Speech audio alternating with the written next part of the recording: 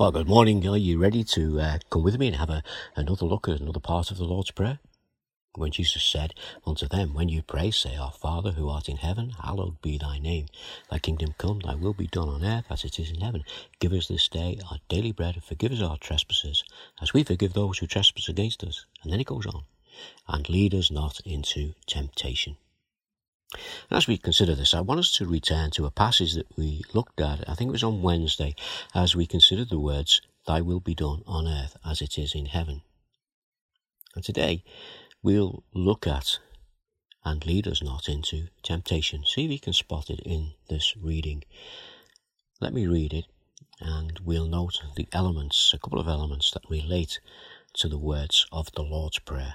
And this is in Jesus' prayer, at the time when Jesus prayed prior to his crucifixion. It's found in Luke chapter 22. Jesus went out as usual to the Mount of Olives, and his disciples followed him. On reaching the place, he said to them, Pray that you will not fall into temptation. He withdrew about a stone's throw beyond them, knelt down and prayed, Father, if you are willing, take this cup from me.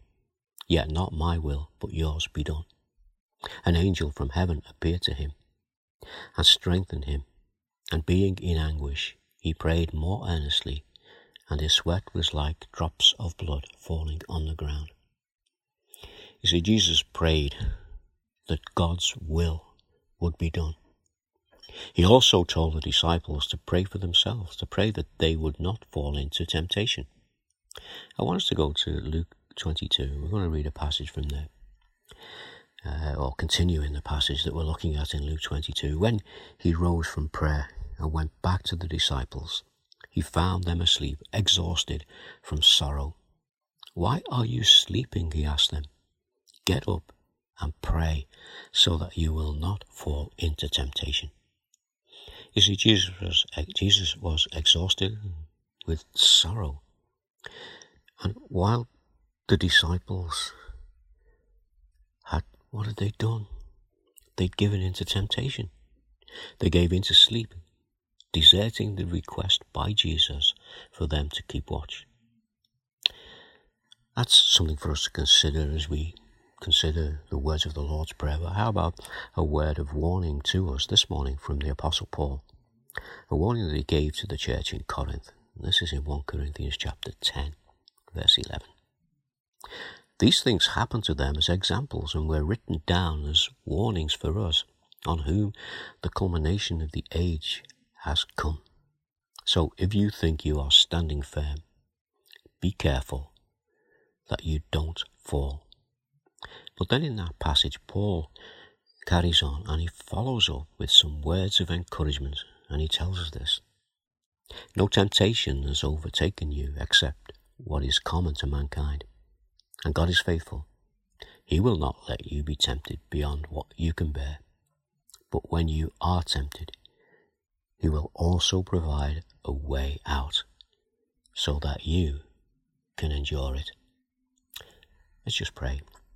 Our Father, we know the truth that we're not perfect. We do still sin in the things that we do that we shouldn't do. But our Father, we just pray that you will help us and lead us in the right direction. And our Father, we come to you this morning with this request from the Lord's Prayer. Lead us not into temptation. And we ask these things in the name of Jesus. Amen. Well, how about we finish with the words of a hymn by J.E. Bode. And this is what he says in his hymn, just a couple of verses. O Jesus, I have promised to serve thee to the end. Be thou forever near me, my master and my friend. I shall not fear the battle, if thou art by my side, nor wander from the pathway, if thou wilt be my guide. O let me feel thee near me. The world is ever near. I see the sights that dazzle, the tempting sounds I hear. My foes are ever near me, around me and within. But Jesus, draw thou nearer, and shield my soul from sin. Good words there in that hymn. Maybe you know that hymn. Maybe you can have a little sing along to it. In the meantime, take care. Bye now.